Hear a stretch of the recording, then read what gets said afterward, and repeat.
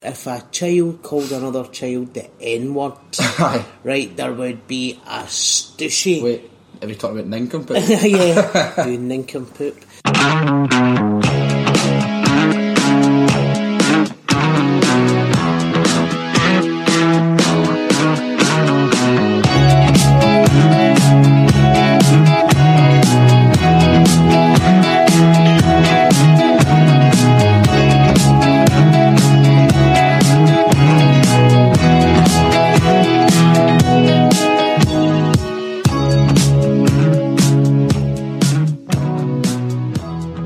Hello and welcome to episode 24 of Blethered. I'm Sean MacDonald and my guest is Glaswegian comedian Susie McCabe. Susie has more awards and accomplishments than I can list in this wee intro, but I'll paint the picture for you. She was runner-up at the Scottish Comedian of the Year 2012, despite only getting into comedy a year previously. After that, things snowballed, and it's down to hard work, constant development, and being naturally hilarious and talented that Susie has both the reputation and the respect that she does. Actually, just the other day, and it's currently June 2019 by the way, if you're listening well after this was recorded, she cleaned up at the Scottish Comedy Awards, winning Best Headliner and Best Show against some heavy duty competition. She was the fastest selling act at the Glasgow International Comedy Festival 3 years running, and with a solid fan base, Susie isn't only flying, she's not even get started yet, guaranteed. We talk about how her friend's devastating cancer diagnosis led to her enrolling in a comedy course as a way of grabbing life by the scruff of the neck and doing something scary and exhilarating. Susie talks about growing up in the East End of Glasgow before moving to the Garngad. She recounts her experiences of being gay at a time when the world was a far less welcoming and accommodating place for gay people.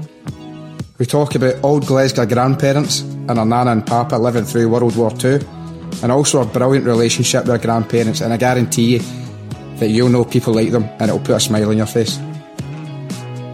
Susie shares her thoughts on modern feminism and how sticking together will see us progress a lot faster than division will, and we discuss her past stand-up show, The Drugs Don't Work, in which she talks about the ineffective method of self-medication for mental health issues through the medium of drink and drugs. We share our personal thoughts and methods for dealing with issues such as depression and anxiety. We have a bit of chat about cocaine use and how much it will wreak havoc with your brain if you're not in a good place to be taking it. Each to their own, and if you can get right in amongst it and you'll be fine, then batter in, enjoy yourself if that's what you're after. Just know when it's the right time. That's kind of what we're getting at, it'll do you a favour. Susie's a first-class comedian and professionally respected across the board, but the most important aspect of her is her character and her personality. You won't find a nicer, warmer, more genuine person, and I'm delighted that I know her. An absolute diamond. And if you enjoy listening to this half as much as I enjoyed her company while recording, you're in for a belter. Also, thanks very much to the legends at the Crown on Duke Street for letting me in to record again. It's much appreciated. As always, the conversation will continue over in Flick Chat, where we'll be chatting about this episode and all the usual patter related to certain themes and subjects. It's a great way to connect with people who are actively discussing the heavier topics such as mental health, gambling issues, but also just getting a laugh over each episode. The patter is good, so come on.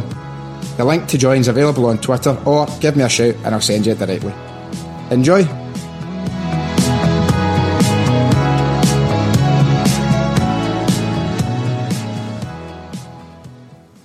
So as you've just heard me absolutely raving about her in the intro, I'm joined by a comedian who has got the distinction of simultaneously being one of the most exciting new comedians about, but also one of the most established and respected faces. Susie. Are you doing that so nice of you? Thanks, mate. Just give me that 20 quid when I leave. Right? I'm putting that in a poster. Right, I'm just going to get right into it. First of all, congratulations on your winning the Best Headliner, Best Show at the Scottish Comedy Awards on Tuesday. Chuffed to bits. Just, they're just two of the biggest awards in the night, and they pick them up up against people that you love and that you respect and that you've looked up to, as long as what you've been doing the comedy, and to have been given that award. And it's voted for by comedians, promoters, clubs, so You know, it's voted for by your peers. It's amazing. It's amazing. It's not like there's any possibility for that to be hijacked by anybody. Remember on Pop Idol when there was like a campaign to get Rick Waller to beat Gareth Gates? That's right. So it's people who obviously know what they're talking about. People in the industry, and that's pretty well policed as well. So yeah, it's great. It's just great. I mean, who else? So, to kind of paint the picture for anybody who isn't aware of the Comedy Awards, so Kevin Bridges won an award for his show at the Hydro. Best event, yeah. And best TV comedian was Frankie Boyle, which online was Jeannie Godley. So it was all, you know, breaking the news. They were up against, you know, Two Doors Down, Still Game, Gavin Mitchell, Bobby the Barman. Just great, just good company to be in. So, I mean, you've that, right? So, Kevin Bridges called you a naturally funny storyteller and genuine stand-up, highly recommended. The Scotsman rave about you. Everybody totally bumming you up, and deservedly so. You were runner-up Scottish Comedian of the Year 2012. Was that 2 years after you kind of took up comedy? It was a year. A year, right? So, that's incredible. Then we've got you, the fastest selling act at the Glasgow Comedy Festival, 3 years running. You're playing The Kings, your show Born Believer, in March 2020. You've been playing at the Fringe, so it would appear that you've been doing comedy forever, but that's not really the case, is it? No, just 8.5 years. 8.5 years. So, it was after a friend's cancer diagnosis? Yeah, I was sat with another friend, and we were both friends of our mate who'd been diagnosed with cancer. She'd been away, travelling, working, living in the Far East, and she came back and she got diagnosed with stage 4 ovarian cancer, and we were sat with a right good drink in us at 3 a.m. after a good curry, and my mate Paul said to me, you know, we started talking about it because it's so tragic, and I was 30 at the time. I was going to be 31 in January, and he said we should do something. We should do something to scare ourselves. And I said, look, I can't jump out a plane. He said, no, but you can do this kind of comedy course, and at the end of the course you do a gig. And I said, all right, I'll do that. And so the next morning, he'd stayed over. The next morning, he comes downstairs and he says, oh, do you remember what you agreed to last night? And I was like, you write the cheque, we'll do the course, I'll transfer the money into your bank. Thinking I am not losing face on this bet. There is no way I'm losing face. And then we'd done the course and we'd done the gig, and then from that, it just really kind of spiralled. But the thing with comedy is it's a marathon, you know. It's a long process to get good and to get booked and to get paid. You do a lot of spots for little or no money, and that's your schooling. And you're constantly learning every day. Yeah. Every day you're constantly learning. Well, the last time that we met up, I think I spent about 80% of it laughing. So you're naturally very funny. Were you always considered to be a sort of funny character, or was it something you developed more? No, I was always just full of nonsense and carry on. I was that kid at school. I kind of spoke about this in my last show where I said, you know, I was the kid at school that was always out in the corridor. Uh-huh. Do you know, I wasn't a bad kid. I just couldn't be bothered. I just carry on in nonsense, and at the end of the day, I've always been that kid. Then my brother was telling me that he was, even as a toddler, he was like, I would come home from school and you'd be like singing and dancing out the kitchen, and just you would always just be doing something. You were always just funny. So I think, yeah, it's just something. I've just funny bones. Some people are musical, you know. You've had quite a, how do I put it? How do you pronounce that word? Actually, tumultuous. Tumultuous, yeah. A wee bit up and down. Yeah. So do you find, and we'll kind of discuss those things, but do you find as a sort of maybe a self-therapy or sort of a way of dealing with things that when things are sort of traumatic or upsetting or difficult, would you find humour in them to help you process them and help you deal with them? Oh, 100%. And I think that's a very Scottish thing. Also think it's probably a bit more specific to West Coast of Scotland thing. I think it's that thing, and it's probably the Irish influence, you know, because they're the only people in the world that will sit around an open casket and have a laugh and a party.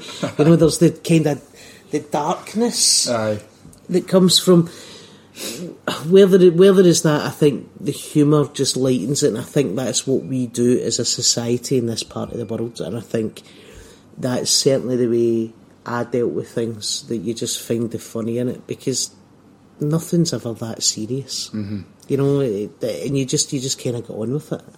Right, so now let's paint the picture, or sort of expand on that picture or the image that this listener, whoever's listening, has got of you. And obviously maybe they'll see headlines, they'll see social media, or they'll have heard all the sort of accolades that I've just rhymed off there. So you originated Garrahill? Yep, born in Garrahill, lived in Thornbridge Road, moved down to the Glasgow Road at Brackney when I was 3, stayed there till I was 17, and then stayed in the Garngad with my wee nana, and the Garngad with my wee nana. And so how did that come about? You had to move in there? Had to move, just 1997, told my mum and dad I was gay. They're Catholics of a generation, they didn't really deal with that well, but and I moved in with my nana, who didn't care. Because she had statues of Our Lady more statues in the Vatican. Just everywhere you went, the Sacred Heart's eyes were just following you about. And water fonts outside every room. Just, you have to bless yourself. Just standard. But yeah, and she was absolutely fine. And my parents, you know, they're of a certain age and a certain generation who I understand that as you look back as an adult, 1997, things still weren't great for homosexuals. Labour had just came in and they had the initial policies. I mean, I think even in 2002, long before he was leader of the Tory party, David Cameron came out and said, you know, we're not having gay marriage because it undermines the sanctity of marriage. Is there any surprise for that dish face? I know. But he ultimately was the Prime Minister who put it through, right? But that was because all the groundwork had been done, and ultimately people don't care, because there's bigger things to worry about than who's sleeping with who. As if who puts pineapple on pizza. Aye. Spoke it, but that's another one. We need to find these people and weed disgusting. These animals. Disgusting. Jail them. Disgusting. That's what Boris Johnson should make as his first policy. I'll get on board with you then, Boris. But yeah, so moved in with my gran. My gran was absolutely fine, you know. She really never, in fact, my gran one day, I was getting ready to go out, and my gran one day was going down to the bingo at St Roch's in the chapel, where you could win a bottle of bleach and a packet of caramel wafers. And she was going down to the bingo, and I said, I'll get you down. And she put on her wee jacket, and there was an AIDS ribbon on her jacket. And I said, where have you got that? So I used to work in Delmonica's, which was a gay bar, and she would come and see me, and she went, got it when I was in this place in the Royal. And I immediately went, it's the Steve Retson, which was the Steve Retson clinic, which was set up at the Royals, like kind of Sandyford type thing, and it was for gay men, and they would come into the pub every week, and they would put condoms and lube in the guys' toilets, because the one thing the gay communities had to do since the early 80s is police the spread of HIV and AIDS, because the government, Maggie Thatcher's government, wasn't interested in it in the early 80s. So what had happened was my nana came into the pub, picked up a kind of free gay newspaper called The Pink Paper, read about HIV, read about the current stats at that time, went down to this clinic at the Royal, went in and said, my granddaughter's gay, can she get this? And they sat her down and they explained, well, she could, but it's very slim, and this is why, and this is why, and they went out and got her cakes. She was in there for 3 hours, just decided, I can't be bothered going my messages a day, I'll go and speak to the homosexuals at the Royal Infirmary. And then she's got this wee AIDS ribbon, and she was just worried. She went, that AIDS, that HIV, that's a terrible disease, hen, and just wanted to make sure you were safe. But they said you could get hepatitis, so Can you just go and get the Jags for that? And that was a 77-year-old woman who'd read a paper, knew about AIDS, knew about HIV, knew about Africa, knew about homosexuals, but suddenly she felt that this was on her doorstep, and she had to go and find out that I was going to be okay. And I think that just tells you everything about that woman. That must have been, because at that time, as you say, societally it was a different and difficult time, and did you feel as if you had to not conceal things at times? Oh yeah, I 100%, and not because I lived in a bad place or I was with bad people, or it just the way it was just the world was different. And do you know what though, it's 2019 and it's not that more different. You know, there's still people getting thrown off roofs in Chechnya. That's horrific. You know, and it is horrific, and people kind of go, oh, it's alright now, you've got the equality, eh? We're all the same. Aye, we're miles off. Yeah, and I'd put a thing on Facebook the other week, and I'd kind of listed things going, you know, have you ever had to worry about that? Have you ever had to worry about that? There's people talking about straight pride. And I was like, you every day's straight pride. I know. Every day. That's ridiculous. I saw that as well, that straight pride, and I got really annoyed about it, because as you say, every day is straight pride. Straight pride. I don't need to worry. Apart from the day that it's gay pride, it's not straight pride. Do you know what I mean? And I'd kind of put a thing on it going, do you need to look at holiday brochures and go, we can't really go there because it might be dangerous for us, you know? So as much as so much has moved on in this country, and it's amazing, you look at the world just now, you look at Donald Trump, you look at Boris Johnson, in fact you look at any of those Tory candidates, you look at the way the Tory party have treated disabled people, old people, young people, our education systems, and you say to yourself, my fear is that he wants to deal with the immigrant problem, and I'm putting the immigrant problem in inverted in kind of quotations here, they come after the gays. And that's because history tells you that's that path that goes there, and you just think these things are important, you know.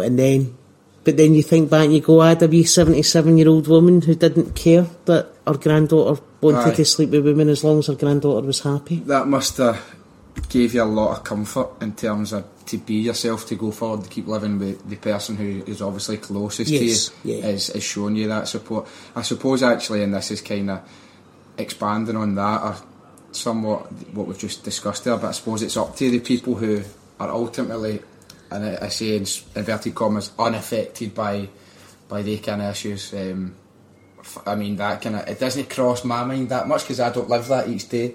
But I think if I hear about things like that, I become aware of it. I'm like, nah, fuck that. I'm going to stand beside. Yeah, and that's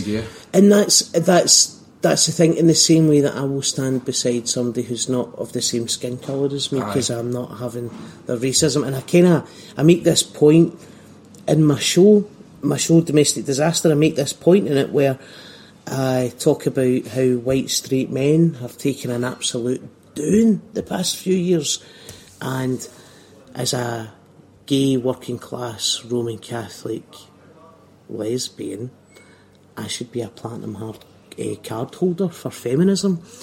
And I'm not saying I'm not a feminist, but I'm not a drum banging feminist, because I can't get on board with toxic feminism battering guys just because you're a guy. And my point is in the show is that those men in my life who stand beside me will change those men who are toxic. Because I'll never change them. But the more we keep beating up men because you're straight and you're white and you've got a penis, the less likely that's going to happen. And I kind of defend the guys. I talk about other stuff and sexism and internalised misogyny in the family from women in the family and all that kind of stuff. But it's funny. It's really funny. I know this sounds a pure barrel of laughs right now, right? But it's funny because I talk about my mum and I'm a storyteller and all that. But there is that serious element to the show when I go, guys, it's all right to be you.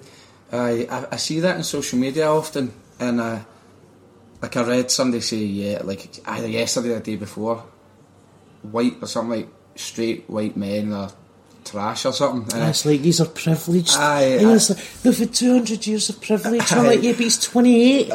He's not 200 years off. It's not his fault. I know, I read it and I never really thought it. All I did think was, there's probably this is obviously multifaceted, this statement or whatever, and I was like, but I don't get it. And I was like, oh, that's fine, I'm sure there's a point to it, I don't get it. But one wee part of me did think, like, oh, hold on, I'm on your side. Like, I'll back you up as well. Yeah, and it's like, I remember living in the south side when it was the Keep the Clause campaign, the Section 28 stuff, and it was all about trying to get rid of Section 28 and all this, and there was posters up all over the city. Section 28 for anybody listening? So basically it was a policy brought in by Margaret Thatcher's government to say that you can't, if a child spoke to a teacher about their sexuality and it was homosexuality, that teacher couldn't talk to them about it. There would be no, and again, in kind of quotations, promotion of homosexuality. So you had kids living in a world that was already rejecting them for a multitude of reasons, whether it be their social class or their faith or their skin colour or their gender, whatever was going on, and then you lob their sexuality on the top of that, and they maybe felt that they couldn't go and talk to their parents, so they couldn't go and talk to a teacher. And this teacher would be like, I can't talk to you about this. I will be physically breaking the law if I talk to you about this. So there was a campaign to get rid of it. And Brian Souter, man, one of the ugliest men I've ever seen, ran his own referendum. It cost him £1 million to put on a referendum to say people don't want to be taught about homosexuality. Brian, see if you're listening, you fucking bam. That is the biggest "the lady doth protest a little too much" I have ever heard in my life. It was all that, and he really tried to harness that. And then there was posters everywhere, you don't want gay education, and it pretty much kind of what's going on just now in Birmingham to a certain degree. And that, I was living in the south side. I was living beside Indians, Pakistanis, massive Asian community, and sections of that community took great umbrage that I was living with another woman in that area. Seriously? Yeah, and I was sitting going, I've defended you my whole life for being Indian, Pakistani, Chinese, whatever you may be, I will defend you. But now you're putting shite through my letterbox. Oh, that's a fucking disgrace. You know what I mean? And that's a very hard thing to still try and be true to your principles, because it's the minority. But when you're going, I will stand up for you, but you will abuse me, that's a very difficult thing. And it's very easy, as what we've seen recently in modern day politics, to go, I'm going to go down that path where I don't like you because of your skin. Whereas you can actually be that populist. That's got to be the ultimate testament to integrity, to still stand by the principles that you know, to still stand up for what you know to be right, even though you could say every emotional human reason to then go against that. Yeah, because you just got to think, nah, you're the minority. There's a million more people who are better than you in your community, and I'm going to side with them because you'll get flushed out somewhere. Because if you hate me for being gay, you'll hate me for a whole host of other things, and you'll hate a whole load of other people. So let's not be you. Imagine spending your life consumed with that much anger. Like, see that Brian Souter guy, right? He, with £1 million, he could have flown on a private jet with like 4 models, 2 Rolexes on his arm, pet tiger, silk jammies, and he could flown to like Saint-Tropez, been on a yacht, paying like, I don't know, he could have done anything with that money. That is pure trying to commit. Like, he'd probably have had a homosexual air steward looking after him as well, for the great irony. Like, who are you trying to convince, Brian? Because like, what's the threat, Brian? I know, like, what is up with you? I went to see Westlife the other week. Amazing. And, they were fucking brilliant, by the way. I was never sitting down once.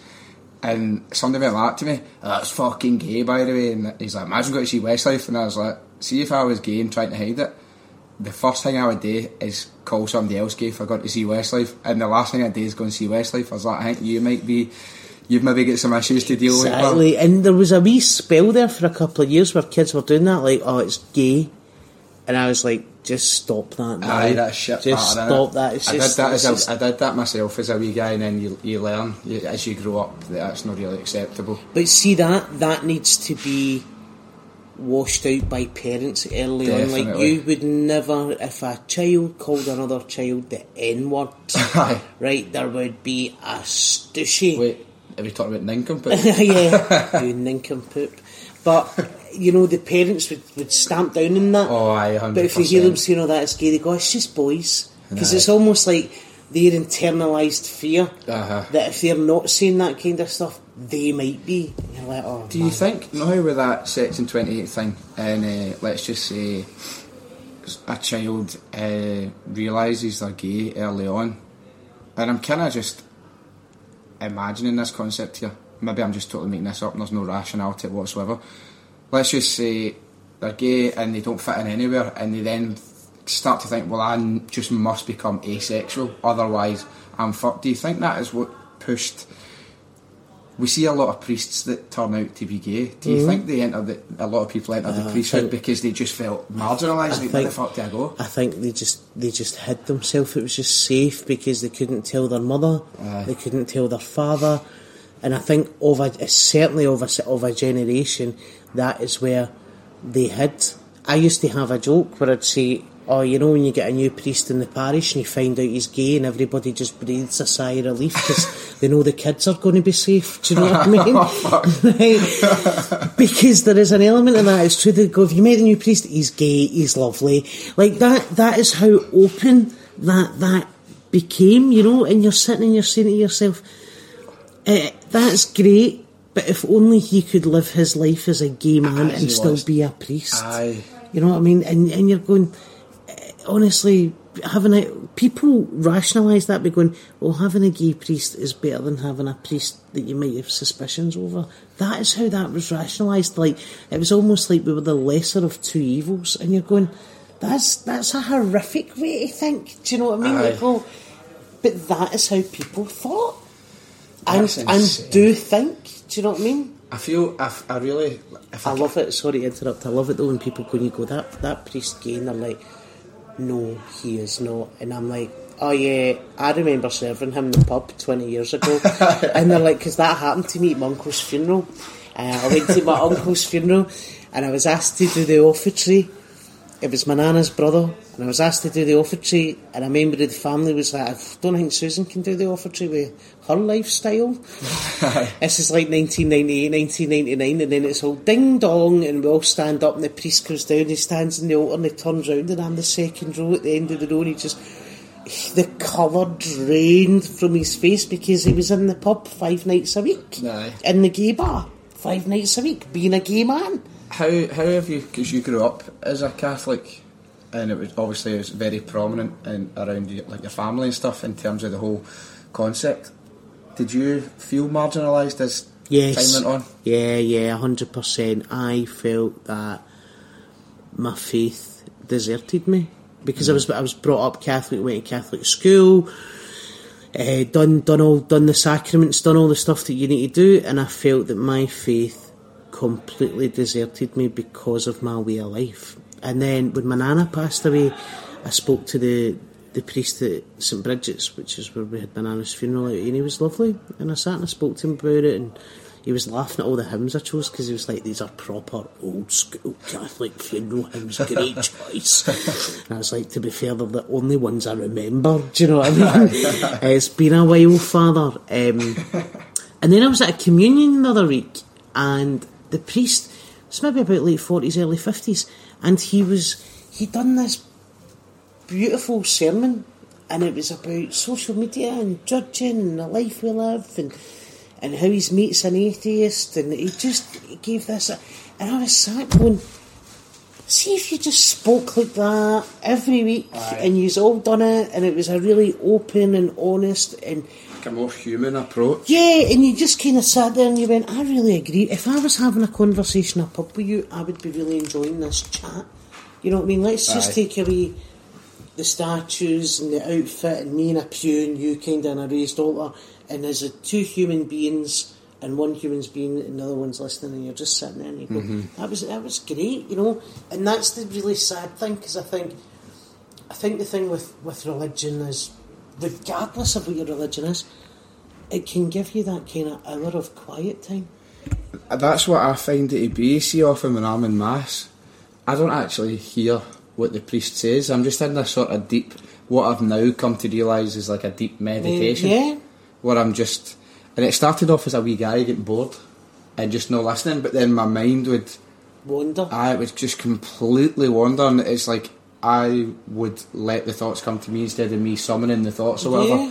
And then you kind of snap out it, and I'd be like, I enjoyed that. Enjoy that kind of hour where because you're not looking at a phone. No. And probably more now than ever. Aye. People need that hour. Definitely. To just, and it's not necessarily about the Bible or the prayers or what the priest's saying. It's just sitting for an hour where you're not talking. Aye. And you're just with your own thoughts, and that might give you, if you're having a hard time, if you've got a lot going on, if you're stressed, it might just give you an hour to put things into perspective. Definitely. Because you will not sit in the house for an hour without TV, radio, phone, tech. Something. Do you know what I mean? There's always something sort of stimulating your brain at now that over hyper stimulation isn't good for you. No. We know that, but yet we continue to subject ourselves to it. You spoke about that side of your family. You had a very unique, special bond with your grandfather as well. My wee papa, I mean, he died when I was like 5, you know, but he was a terrible husband, terrible father, great granddad. Right? He was that guy. He was an absolute rogue man. He was in work and out of work, in work, out of work. And obviously as time has grown on and I've spent so long with my nana, and you get the stories as you get older, you know, and you get to hear more of the story the older you get, you know. Aye. And, you know, it's just, you know, he'd been in the pub, bevied, you know, spend all the wages. And he was a lamplighter for the council, so his run was Black Hill to Springburn. So he literally, lit gas lamps? Lit lamps, aye. Bloody that hell. was all weathers. So like Black Hill, down the Royston Road, through the Blind Tunnel, and up round that lower part of Springburn, like Darnick Street and all that. Up at Mabbott. Aye, so but then because he done that job, it also meant he could be the bookies runner. Right. Because he was up the closes lighting the lights, wasn't he? So it also meant that Charlie put a shilling or half a crown or get that, which equally meant that he spent all his money on the horse and then the boozer. And do you know, my nana said, see, 5 nights a week he was as quiet as a mouse. He'd sit, he'd read his paper, he'd smoke his fag, he'd whatever, you know, and then the 2 nights a week he was with drinking him. He was the devil, just the devil, you know. But as a grandfather, he was just great, you know. Mark would go to the football, we'd sit watch a horse racing. I'm on the candy cigarettes, something to throw off his beer. Did you all used to light your thing? I used to light it, and then if I ran out of candy cigarettes, I'd get a wee puff of his real cigarette. Yeah. Then my mum and dad are like, we don't know where you get that smoking from. I can pretty much since age of 5. You told me that story. I remember being in tears when he's like, he says, have you ran out? Have you ran out? As if I'm saying, I've got another packet in my wallet. Hold on. That's my wallet, Papa. Take a draw of that. Aye, and he loved the hoops, and we would sit and we'd listen to the football and we'd watch the highlights, and he just adored me and my brother, you know. Aye. And he had lost a son, so my brother Mark's 8 years older than me, so he'd replicated that bond there, you know, and he just thought the absolute world of us, and we thought the absolute world of the two of them, you know. Even to my nana's dying day, you know, me and my brother were absolutely heartbroken.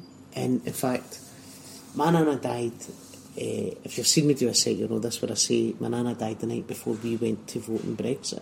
Alright. So she died on the Wednesday night. She lived a long time. A long time. And on the Thursday, I'd phoned my mum in the morning and I said, what are you? She went off, get the dentist and the hairdressers. I says, well, my nana's died, your mum's died, you don't need to go to the dentist, but you can go to the hairdressers, it'll maybe perk you up a bit. I says, I'll come up and see you and we'll go and vote. She went, right. So I goes up and we done the vote, and I come down the road, and by this point I've not slept really for 2 or 3 nights. And I watched the first result come in from Sunderland, and I seen that it went the kind of Brexit way, and my partner Nicola said to me, just go to bed. Just go to bed and get a sleep. So I wake up the next morning, she was getting ready for work. It's 5 o'clock in the morning. She's like, hey. I was like, hey. She's like, did you get a wee sleep? And I was like, yeah. And this was the day we were going to the funeral directors and all that. And she's like, big day today. And I was like, I know. She listened. She's like, it's going to be fine. Don't worry about it. And she leaned over and she kind of kissed me in the head and she went, and we're out of Europe. And I was like, are you fucking joking? So I gets up out my bed, pulls the duvet straight into the living room, puts the telly on, and the first person I see is Norman Tebbit, right? So I go online and I see my brother's online, and I phone him, and he's like, are you alright? And I was like, no, I am not alright. Your nana is lying in a fridge and fucking Norman Tebbit's on my telly. How does that even work? I said, not even the IRA could kill that bastard, right? Because his wife, when that bomb, his wife ended up paralysed in the Brighton bomb, right? And my brother's laughing. I was like, man, and I'm totally serious. I'm like, see when the end of the world comes, Mark, there'll be 2 things that survive, cockroaches and Norman fucking Tebbit. What crypt's that bastard out of? And he was like, yes, a cockroach. This is the anger setting in for the grief in it. You're not dealing with Nana's death well. And I'm like, no, I'm fucking not. You know? But Norman Tebbit got my absolute wrath, man. Just like, fuck, my wee Nana's in a fridge and this bastard lives and breathes. A man, a horrible bastard there, man. Hopefully people like that don't have too much long left. But yeah, my papa was just a great guy, and he totally infused, him and my nana just infused that absolute Celtic love, and also the kind of the Roman Catholic thing of you need to do well, you need to do better, you need to work hard, because otherwise you're going to find it difficult to get a job. So you need to be the best, so that they need to take you. That was the school that they came from. Aye, for that very much old school. Arses need not apply. And yeah, so my papa was born 1915, 1916. Wow, yeah, fucking hell. My nana was 1920. Wow, that is incredible. Yeah, so things like the Second World War were really tangible, because my nana was 39, was 19 when it broke out in 39. That's wild, isn't it? She was a war bride. She got married in 1940. Wow. You know, so for things like, you know, she lost her youngest brother and stuff like that in the war. He was killed, flying into France, got caught in a tree. Sniper took him out. German sniper in my van. He was 19. Like we know about. There's a million stories like that, and you hear them in documentaries and you read them in books. Yeah. Hashtag staunch. I know. But you it's only Rangers fans that died in the war. You hear this, but to have that actual link, you know, to somebody who can say that it was their family, to have that, as you say, that tangible link where, you know, that's somebody that they knew. They're telling you, you're getting that first hand. Aye, like she used to say, because the air raid shelter was down at St Roch's, and it was in the primary school, and she would go out and get the rolls, like the hot baker's rolls at like 7 o'clock at night, and make up the rolls so that if there was an air raid, which invariably there was, they would take because you didn't know how long you were going to be down there, so you'd have your rolls, your gas mask, all that kind of thing. And she had a brother, John. And John, when he was back home from being in the Air Force, it would be like, John, that's the air raid. He's like, if Hitler's going to kill me, I'm dying in my bed. I'm not dying in a shelter. I'm no danger. You know, and that kind of stuff. Or like, or my nana used to have this thing of going, oh, there's a queue. And I'd be like, what is it with queues? And she'd be like, see, during the war, see if you seen a queue, you joined it. Because it meant that there's something in. Might have been sugar. Might have been that. So, do you know what I mean? So this kind of stuff, and then she would talk about how the butchers in the local area would see you in the street and say, come in on Wednesday about 4 o'clock, maybe a couple of extra sausages, because do you know what I mean? So that kind of stuff, because and these shops looked after their own community. Do you know what I mean? Because it was all in ration books, so they weren't getting any more money out of it. It was just that, you know, and then like the GIs at the Barrowland and the tights and the chewing gum and the American GIs that came over. And, you know, like, so my nana never really had much time for them because she lost her brother while they were out dancing. Do you know what I mean? That's how she's seen it. But it's utterly fascinating. Yeah, great. And then even before that, like, she used to talk to me because she was the only daughter in a family of boys. Since she was the second oldest, so she was a skivvy. So she used to talk about going down the steamy and all that. She loved going to the wash house. You know what I mean? So just a different world, a different time that's really still very tangible because it was part of my growing up. It was part of my youth. I don't mean to like romanticise what was obviously the horrors of war, but I feel like if I could go back to any time period just to walk about and see what it was like, because I'm utterly fascinated by, you know, in the People's Palace, and you've got it's like the 1930s, 1940s flat, and then they have to go to the Anderson shelter and all that. And it's like the air raid siren, and it's just utterly fascinating. Even like her gran, like, so see the stories and stuff like that, like, so her gran lost her mum, so my gran never had a gran, right? And the dad, there was a boy and 2 sisters, so he put the 2 sisters into the convent in Whitehall Street. So this is now like 18 something, like the latter part of that, before we go into like the 20th century, 1900s. So they were papped down to Whitehall Street, and nobody knew where they were. They were in a convent, and then one day my gran's mum got handed a letter to go and post in Duke Street, which is literally, it's like we're talking about 500 yards from where we're sat, to go and post the letter. She met an auntie who was like, "Where have you been? We're in the convent." "Oh no, we're not having that." Straight down, gets the 2 kids, takes them down to the Carlton and rears them as their own. And she's like, "Oh no, you're not being in a convent." Like, just that kind of stuff is mind-blowing nowadays. I know, it's insane. But yeah, fascinating. It is utterly fascinating. I would love to, there's I can't remember what it's called, but I think there's in Garnet Hill maybe, there's like a tenement that's been preserved for what it was like in the 30s, like a tenement flat. I'm going to go up and make a point of seeing that soon.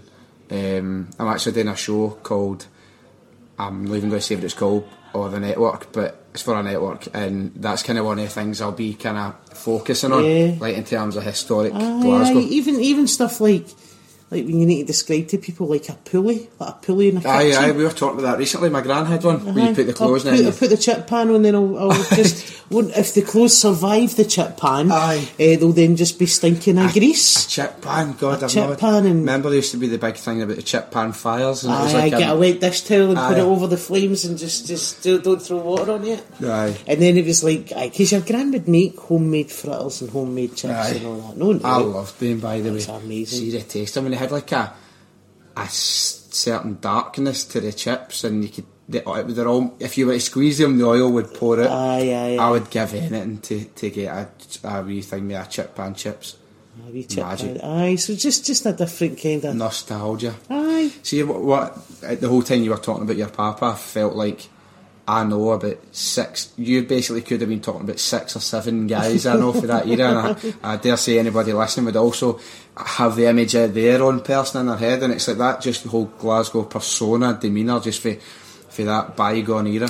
I only ever there's pictures of me as a toddler with my papa like sat at his feet and all that, but I only ever really remember my papa in bed, 475 Royston Road, and he always like the grey hair, side parting to the side, and see the smell of Brill cream. It always reminds me of my papa. Really? I could happily smell it, and it's a childhood instant thing. Instantly takes you back. It's a bit like homemade soup. Just reminds me of walking into Bananas, because there was always a pot of homemade soup on, you know. My gran's good for homemade soup. I can't beat it. They're good for homemade soup, waving and feeding you well. I left with a packet of snowballs from my gran's the other day, and they all get a 12-pack get tanned within 3 days. See, when I used to work in the sites, see if I went up dirty, I knew I was getting an extra totty and an extra bit of steak pie. See the dirtier I went in, my nana's like that. "Oh, hen, you've had some day today. You've been working hard, hen. Extra grub. See if I was just doing the maintenance and I went in quite clean with my work t-shirt on, my trousers, she'd be like, "You know what, Niddy? It's working just maintenance." Alright. You know, and she kind of look a bit disappointed as if you've not done a shift. I'd have been in rubbing my face with Aye, that. literally finding a site, just like, do you mind if I roll about in the jip rock, mate?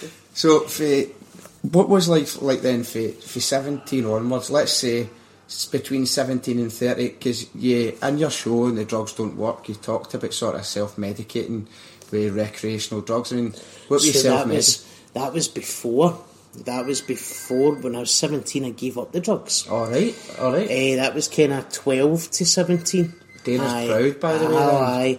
And I think for me, that was all just about my sexuality. Right, okay. And was it like a sort of just a repression of your reality in terms of your thoughts? Yeah. I think just trying to numb yourself from knowing that what you are. That's a fucking shame. And not... not at this point, my brother's in the Royal Air Force, he's a blue-eyed boy, do you know what I mean? I know that I'm going to let them down. I can't be annoyed with school. I liked my sport, I liked my rugby, liked my football, liked playing the sports. So that was probably the one thing that kept me reasonably alright. Took a lot of drugs, drank. I really hammered it, and then once I came out and I moved into my nana's, I went, I'm not doing that anymore, and just stopped it in the absolute drop of a hat. And then from that, I met my first girlfriend, that didn't work out, and then age 19 I met my future wife at a time when you didn't think you'd ever be future wife, and we were together for 16 years. We were married for 2 of those years. We split up 4.5 years ago, something like that. No, 3.5 years. 4.5. But we separated. But yeah, so I was with someone who kept me, on the straight and narrow, and eventually we got a house and dogs and all that, and then we get married, and then 2 years after that we sadly separated. But it was that kept me right, that and my nana, because I went and seen my nana 2 to 3 times a week. I used to take her shopping on a Saturday morning, and I'd go up 2 nights during the week because I just loved her company. I just loved sitting with her and loved her company, and she never ever got to see me do stand up, probably for the best. But she knew that I would do it, and I would go in and see her. And then towards the end of her life, when she had moved in with my mum and dad, and I would go in and see her, and then I had moved in with my mum and dad with the end of my marriage, and I would go in and she'd go, your mum and dad said your show was great, they said you were this, and her face would just light up. It absolutely. Because see, when I told her I was doing it, she went, that's good, Hen, that's great.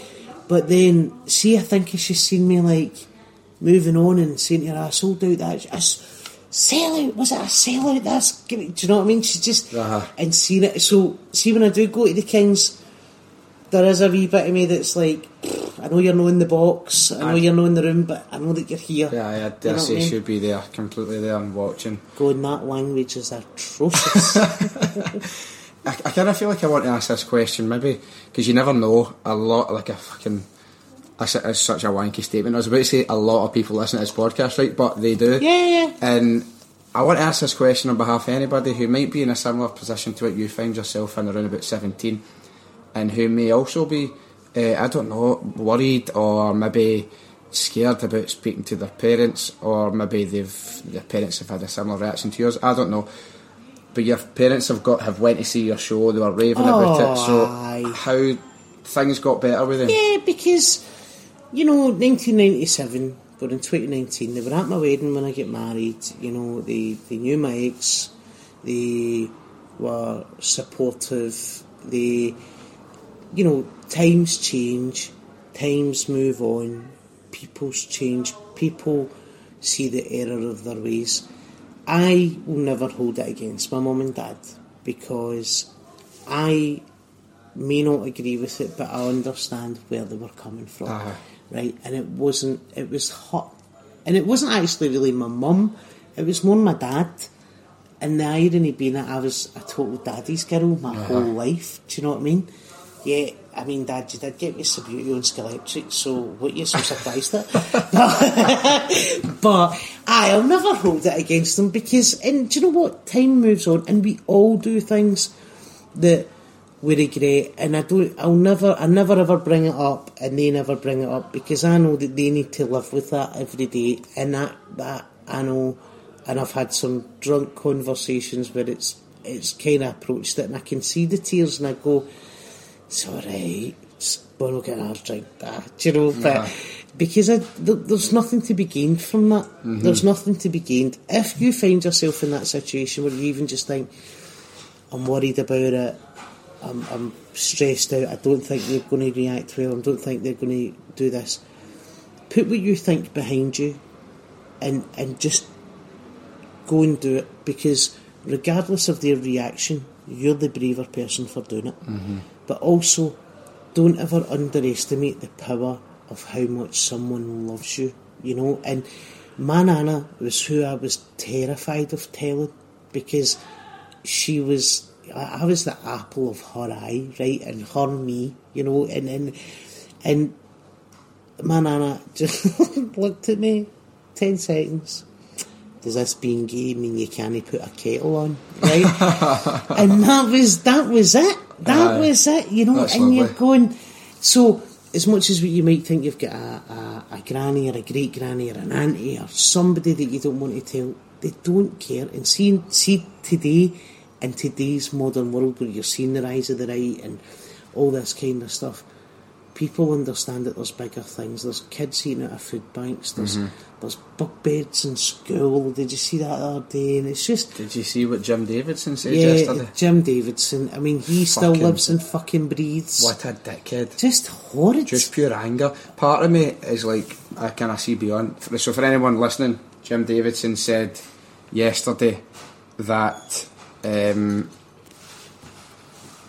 people only use food banks because they want free food. So I'm waiting for an iPad bank. Yeah. Did you see what I said back to him? Yes, I did. I was absolutely howling at that. And do you know it's true? And we can't say, but it's a comedian that you and I both know. Yes. But he doesn't want me to say it because he says Jim Davidson sues people. But I basically replied saying, I was at the stand and the comedian told a story about his brother working at the pavilion. And during your show, each night he was tasked with handing you an apple, which you took a bite of as part of a skit.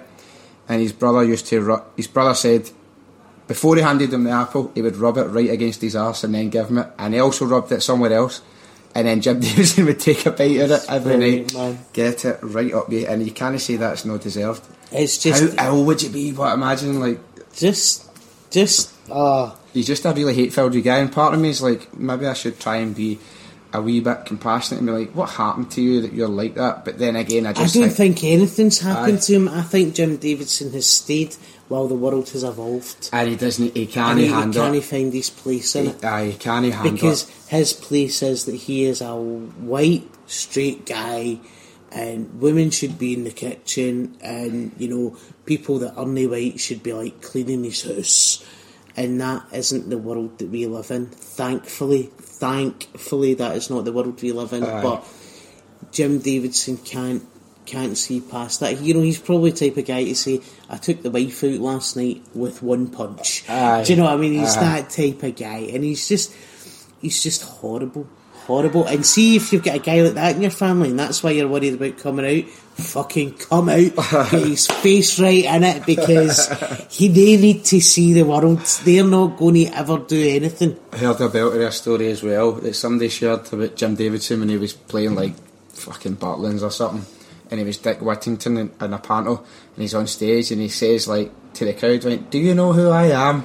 And a wee guy shouted, aye, you're a fucking wanker. And said he kept forgetting his lines because he was so raging about it, and then during the interval he's went out to try and confront this wee guy. Amazing. About 14, imagine like a 14-year-old rattling you that much. I know somebody that went to see him in Panto when it was in Glasgow a couple of years ago, and apparently he was just a real sleaze with even the young lassies on the stage and stuff. He's just everything that you would never want any man in your family to be. Any guy that you care about, you just hope that they weren't that guy. Truly repugnant and reprehensible. It's the type of guy that would kiss you in the lips. Aye. You know what I mean? Doesn't know you would kiss you in the lips. Just horrible.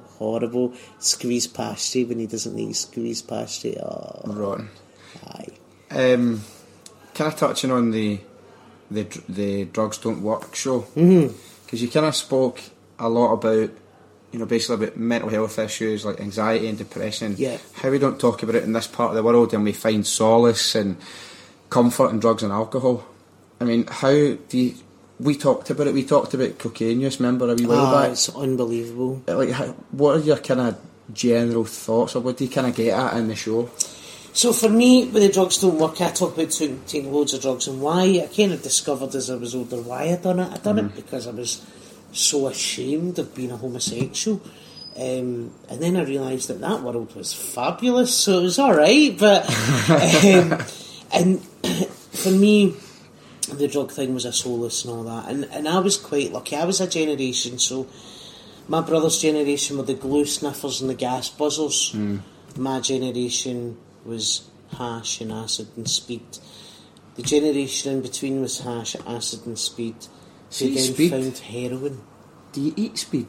Yeah, you could do. You could maybe wrap it in a cigarette paper and drop it as a wee bomb, or you could snort it. I remember somebody tried to give me speed and it looked like blue tack or plasticine, and I was like, what the fuck is that? And it was I ended up back at some horrible house party, and somebody's like, here, I've got a bit of speed, and just it looked like plasticine, and I was like, that's no fucking... No, speed looked more like coke, really, just a powder. I know you can get it in powder form, I just wasn't sure. I wanted to... I've often wondered that, and I didn't know what to ask, I didn't know what to look at. But then, in saying that, right, in the Drugs Don't Work show, I spoke about one of my mates when I had a prolapse disc in my back, and one of my mates said, mate, never mind all these drugs. I was on 33 tablets a day. I was on tramadol, amitriptyline, everything like real heavy. Oh, I was just out my face. Try to deal with this prolapse disc, and one of my mates says, what you need? A bit of hash. I'll get you a bit of hash. And he came back with hash, which is obviously grass, right, which is weed. So back in the day that was skunk, because we were resin, we were council soap bar, and I'm like, the fuck is this? And he's like, it's hash, just put a wee bit in a joint. So I was like, I used to smoke this stuff all the time, half a bag in the joint. Then I was just could move about. I was making myself toasted cheese and all sorts. Then I put the other half of the bag in another joint, and I had that, and then I had to go to hospital because I had a full-blown panic attack because I was on amitriptyline and all sorts. But then I had to then tell the nurse, I've done in a bag of hash. And she's like, how many joints? And I was like, 2. She's like, you're a fucking idiot. But yeah, so what had happened was it was that, and I don't have a problem with people taking drugs. It's up to them. Please stop coming to comedy clubs on coke, right? Because it's no fun for you, and no fun for me, and no fun for the audience. How do you deal with? See if somebody's shouting, do you have like set replies, or do you just kind of go with it? Just go in. It depends. Like, there's some people who you think you just want all the attention, so I'm giving you nothing. Or if it's somebody that comes out, or if it's somebody that's quite offensive or something, you just get absolutely told in about them. And if you do that, you generally find that slaughter them. Yeah, just get in with the slaughter, kill them. First hit, don't even give them a chance to straight in the fucking windpipe. Just straight in, man, down you get, back in your seat, head in your hands, and don't even look at me. And then that's it, you just carry on. Because it's not my night he's ruining. It's everybody. It's you've paid, you've been working all week. Aye. That might be you. You might have 3-4 kids, you've been working all week, you've got a wee night out with the wife, it's your one night out that month, and then there's some banger sitting, and you're like, man, my life's really hard now, I just wanted a laugh, now I need to sit and listen to him. Can hecklers ever be funny? No, they're never funny. I was at the Stand with my pal about 2 years ago, and there was a guy, it was 2 couples were in, and the guy, the comedian said something about I'm really fucking thoughts and prayers about everybody in Kilmarnock, like I'm absolutely gutted for them. And then he went, nothing happened, they just live in Kilmarnock. So everybody's like started laughing, and this guy, pure raging face, like just, I won't describe him because I might offend people, right? But just imagine a pure dickhead. And he's like, pure meathead, and he's like 45, 50. What's wrong with Kilmarnock? And then the guy's like, mate, it's a fucking joke, like, I'm at work, like, gonna be quiet. And the guy just kept getting angry, and he was so he was at the far end, the two women were on the side, and the guy, another guy was on the other side. So the guy's like, is this your pal? And the other guy says, no, I just get forced to come out on a double date, I don't like this guy. So that just wound him right up. Amazing. Totally wound him right up. And then the comedian's backed in his act, and then I think the comedian was slagging him. He's backed in his act, and then the angry guy's wife goes, where are you for? And the guy's like, Jesus fucking Christ, have you not learned your lesson? So he absolutely hammered him. The guy was raging. Long story short, the raging guy put his hand up a young lassie's skirt on the way back for the toilet, and the bouncers absolutely dragged him out. And we get thanked for it. He did it beside me and my pal, and I just had steam coming out the ears. I want to bite this guy's face. That's what is going on? What is up with people? Man. We get a free drink because the manager was like, you showed a lot of restraint. And when I say a meathead, it was like a wee angry, just a wee horrible guy. But full of like, this is my role in the world. Aye, and I just remember thinking like, why are you here? Like, why are you in here? Have you just done a good gram before you came in? I do think that there is a correlation between the amount of drug abuse of cocaine just now and male suicide. 100% agree. The suicide rate in men between 25 and 45 or 25 and 50 or 20 and 50, whatever way you look at those stats, is horrendous. I know. And they are the absolute prime target cocaine users. And you're like, do you know what, boys? There's something wrong that you are feeling the need to go out, get off your face, and then just end it. Like, so we've got society's problems and all that there. And I understand that there might be a kind of loss with straight guys just now going, I don't quite know where we fit in, but work out where you fit in. Don't do yourself in. If you're feeling that way, or if the tendencies are coming, don't be, because we kind of talked about it as people feeling low and then going out and smashing a gram and like a lot of booze and feeling absolutely on top of the world, but then the crash, you're going to end up even lower than when you first started. I mean, I really suffer from anxiety, and I've had several bouts of depression over the past 15, 20 years, and I reckon a lot of that was to do with a lot of the drug abuse in my younger days. And then I think it's also my chemical makeup. I think I just struggle with life sometimes. Not like, oh, life's so difficult, just kind of like, right, okay, let's go again another day. You know, what am I achieving the day, kind of. And it's tough and it's hard, and I get really low sometimes. But I'll talk to someone, I'll talk to a mate, I'll go for a coffee. If it's continued and I'm kind of pendulum back and forward, I'll go to the doctor. I'll go and speak to a doctor, I'll go and speak to a counsellor. I will try and do something. I'll go to the gym more, I'll see my friends more, I'll work less. It's something. I think the stats when I done this show, the statistics were 1 in 4 people in the UK suffer from mental health issues. In Scotland it's 1 in 3. Now I reckon if you had to split Scotland up, the west would be way higher than the east.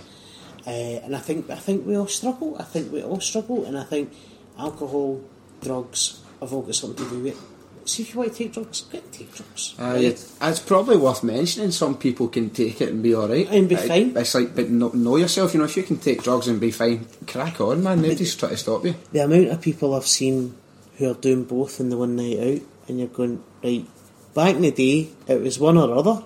You either took a tablet or you took a drink. So what are you doing the both for? Because you're just nullifying the effects of both. So just stop it. I'm sure I read as well that your brain can stop naturally producing serotonin because it's getting it for your unnatural sources, and then I think for me, like, anxiety is a thing where I've just learned to have coping mechanisms for it, and the irony is I don't ever really get it around my comedy. That which you would think would be the most anxious place. You get nervous and stuff, do you know what I mean? But not anxious. You must just feel at home. It just feels comfortable. It just feels like Doctor Theatre, I think it is they call it. But it is a thing. But then I can get anxiety at the thought of going on a plane, going in a lift, or having to go somewhere that I don't know, or I'm with people that I find maybe I'm not in that headspace to deal with those people that are, loud and brash and right in your face, and I'm just like, I can't cope with that. How does that anxiety manifest itself? Like, what sort of, I suppose, symptoms would you get? Palpitations and not really being able to sit and sweat. Like, I'll just sweat. Really? Aye. Just sweating, and I can't.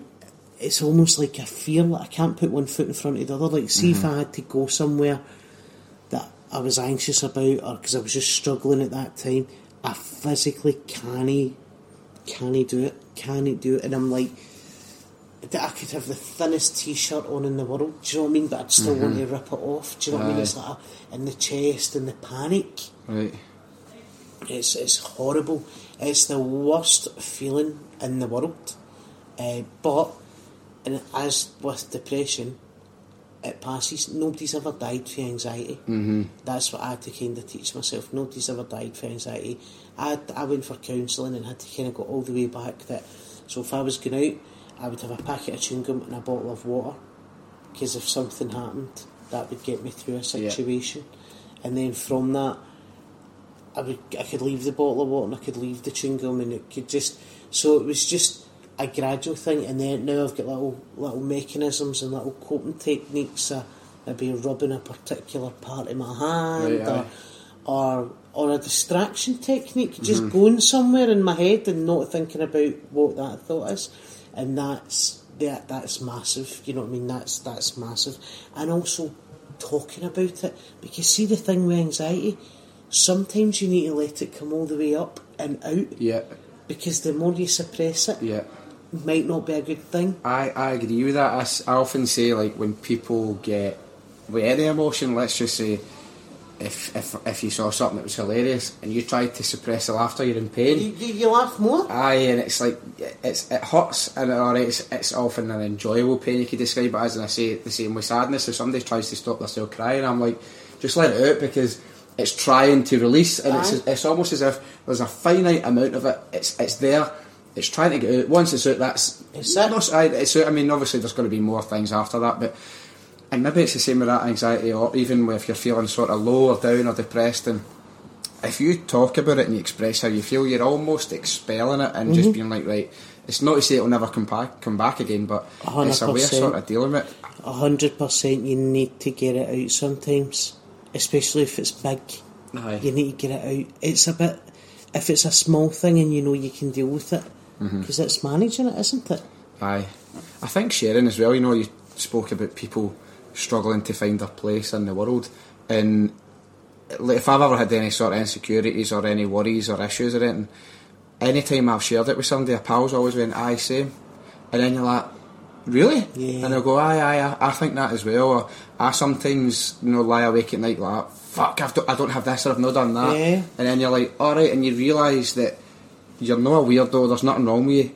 You're suffering from a condition, and that condition is called being a human being. Yeah, and do you know what? Like your peer group, your target, you are notorious for that. Do you know what I mean? Hopefully now your generation's better than the generation before you talking. Aye. And you are understanding that, as the saying is, it's okay not to be okay. Aye. It's okay to sit with your mate and go, I'm struggling, man. Aye. And I think now, if more men are saying that to each other,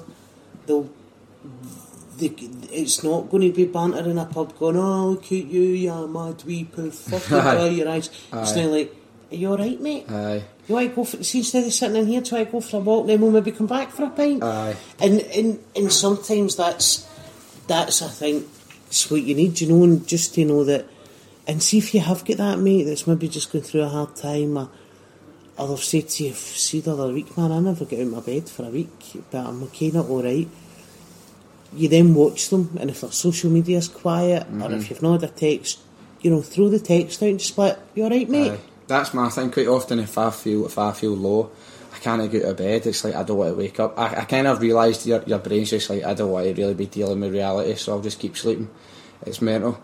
I'd say if I had any advice for anybody, from my experience anyway, it would be in terms of the things that you can control, increase your chances or speed up the process of quote unquote getting better. And it would be, you know, lay off the booze, you know, ditch the drugs for a bit. Lay off caffeine. Aye, that it makes me a wee bit sort of jumpy as well. And it would be like, go to the gym. I mean, I can't stress it enough. Not only are you getting the endorphins, and you know, and that biological and physiological improvement, but you're also, I always stress this all the time, exercise is meditative because you're not thinking about anything other than your breath. I was about to say that. It's like we were saying about mass or a church service, you know. Aye. It's an hour of maybe just doing a headphone.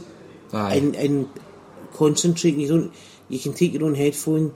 You can get reasonably cheap noise cancelling ones to block out the actual noise of the gym. Aye. If that's too much for you, and put on whatever, even if it's an audiobook. Sometimes I listen to an audiobook in the gym. I do that often, because I find it just takes me really relaxing. I don't want to listen to music. Do you know what I mean? And they've got like titanium blaring. I'm like, oh no! And I want to sit and listen to a book about Brexit. I do that. Sitting there, but. And I find that it just gives you that something of the day. Aye, it just something to take you out of your head. But and don't eat shit. Yes, eat well. By the way, eat green vegetables. I add in loads of spinach and broccoli, and I swear I feel so much better. It's just full of iron. Aye. You know, get a steak. Go and buy a steak. Don't buy a curry. Go to the supermarket and get yourself a nice steak. Aye, eat proper, nutritious, good food. And get a good sleep. See, if you do want a bit of chocolate with a cup of tea that's whatever, tan it. Go have it. Do you know what I mean? But have to make sure you're doing everything else. As we kind of round up, is there anything that you want to touch on and that we've not kind of covered? No, you want to get across? I've had a great time. Same. I love it. I love it. Right, it's good. Just do you know what? It's never as bad as what you think. Don't. That's true. If you're sitting listening to this and you're having a bit of a hard time, it's never as bad regardless. It doesn't matter if you're gay, if you're straight, if you're white, if you're black, if you're pregnant, if you've got somebody pregnant. It doesn't matter. If you've got a drug problem, it doesn't matter. Just speak to people if it's on your head, because it's the best thing you can do to get it out of you and talk to somebody. Because once it's out of your head and you really look at it, once you've said all that stuff out loud, aye, it's a different thing altogether. If you're feeling that way, go back and listen to episode 23 with the guys for Men Matter Scotland. They were talking about it. You had Fraser talking about how he turned his life around for drug and alcohol addiction to now improving and impacting their lives positively. Other guys, other people. It's uplifting and it's an amazing group. So I would strongly suggest going back and listening to that, and always appoint people to the Martin Melly episode, which was really good in terms of uplifting and realising that things always get better. Do you know what I mean? And do you know what? Those clouds will come back, and some of them will only come back for a wee brief spell, and some of them maybe linger about for a few weeks, but they always pass. I've got a very distinct theory that I'm really certain on, that as we kind of have transcended into The Secret culture, you know, the book, and it's this dream, believe, receive. Aye, and it's this belief that life, that her wee Australian accent, life has always got to be great, and if it ain't, it's because you thought about it. But it's like people, basically there's this sort of ideology or concept that life's always amazing, and if it isn't amazing, it's because you dreamt it to be the way it is. And it's like, no, fuck me, like life's up and downs, man. Life is up and downs and twists and turns, and when every you're on the up, brilliant. It's great. No, see, if every day was brilliant, how bland would that be? How much gear would you need to take to get another high? Exactly. Do you know what I mean? You need to feel a wee low, you need to have a wee dip. It's kind of like the weather. Sometimes a wee bit of rain makes you appreciate that sunshine. I'm not trying to be like... And that's another thing. See, if you don't want to go to the gym or you don't want to do that, just get out and go for a walk. Aye. Sit in a park, listen to the birds, watch a bit of wildlife. Aye. I know it sounds like pure hippie, but see, sometimes sitting up in Alley Park, sitting on a bench, the sun coming through the trees, even on a cold day, or even the rain coming through the trees, because sometimes the sound of the rain's better than the sight of the sun. I did that a couple of weeks ago. I had a wee bit of... I felt terrible, and I was like, I need to get out. And I think I walked for about 11 miles for ages just listening to an audiobook, and I came back and I felt more relaxed. Just do whatever it is, like work it, whatever it is. Sometimes for me it's getting food and watching still game, whatever kind of take yourself out your head. Find what works for you and go with that. Sometimes for me it's singing the Only Fools and Horses theme tune. Sometimes that just makes me laugh. Do you know what I mean? Just makes me just the song. It just makes me laugh and put a smile on my face. So just enjoy it. If anybody wants to see you, you've got your show coming up at the Fringe. Where can? So I'm at the Assembly at 8 p.m. I'm at the Box at Assembly. 8 p.m. for the full run. 3.5 weeks in Edinburgh. It's a lot for any Glaswegian, and then. Oh, it's a gig, man. And then I am at the Kings with a new show, 28th of March, which is getting toured, but I won't really be anywhere near Glasgow in the West, so I'll like Ullapool, Wick,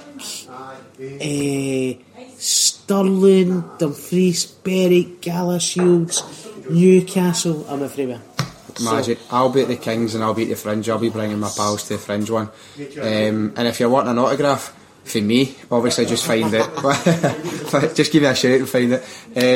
And social media, where can people find you? Facebook, Susan McCabe, comedy page Susie McCabe. I'm on Twitter at Susie McCabe, and on the Insta, which I fucking hate Instagram. I'm too old for Instagram. Never. Too old. I'm on the Snapchat. Just say no, kids. Say no to Snapchat. I'll obviously share any of these social media links, so if you have a wee look.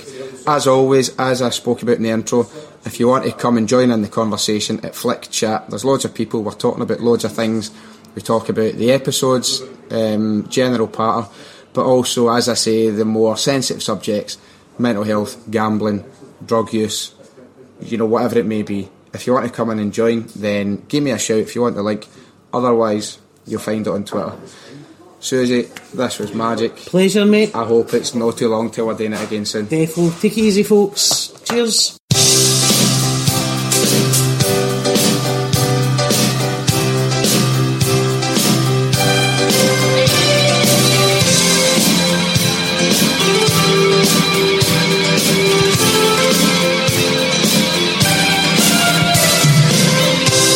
I pictured a rainbow. You held it in your hands. I had flashes. And you saw the plan. I wandered out in the world for years, while you just stayed in your room. I saw the crescent. You saw the whole of the moon.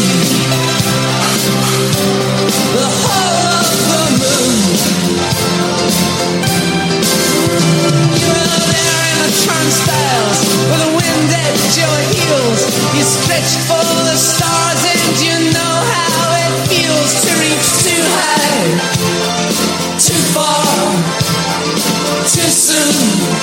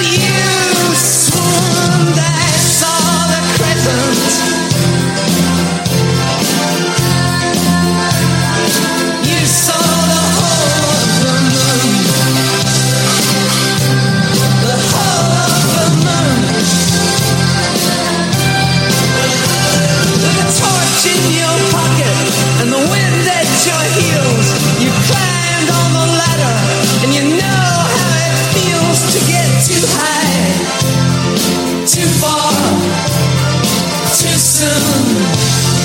You saw the whole of the moon, the whole of the moon. Hey, yeah. Unicorns and cannonballs, palaces and fears, trumpets, towers and settlements, wide oceans full of tears, flags, rags, ferry boats, scimitars and scars, every precious dream and vision underneath the stars. Yes, you cry.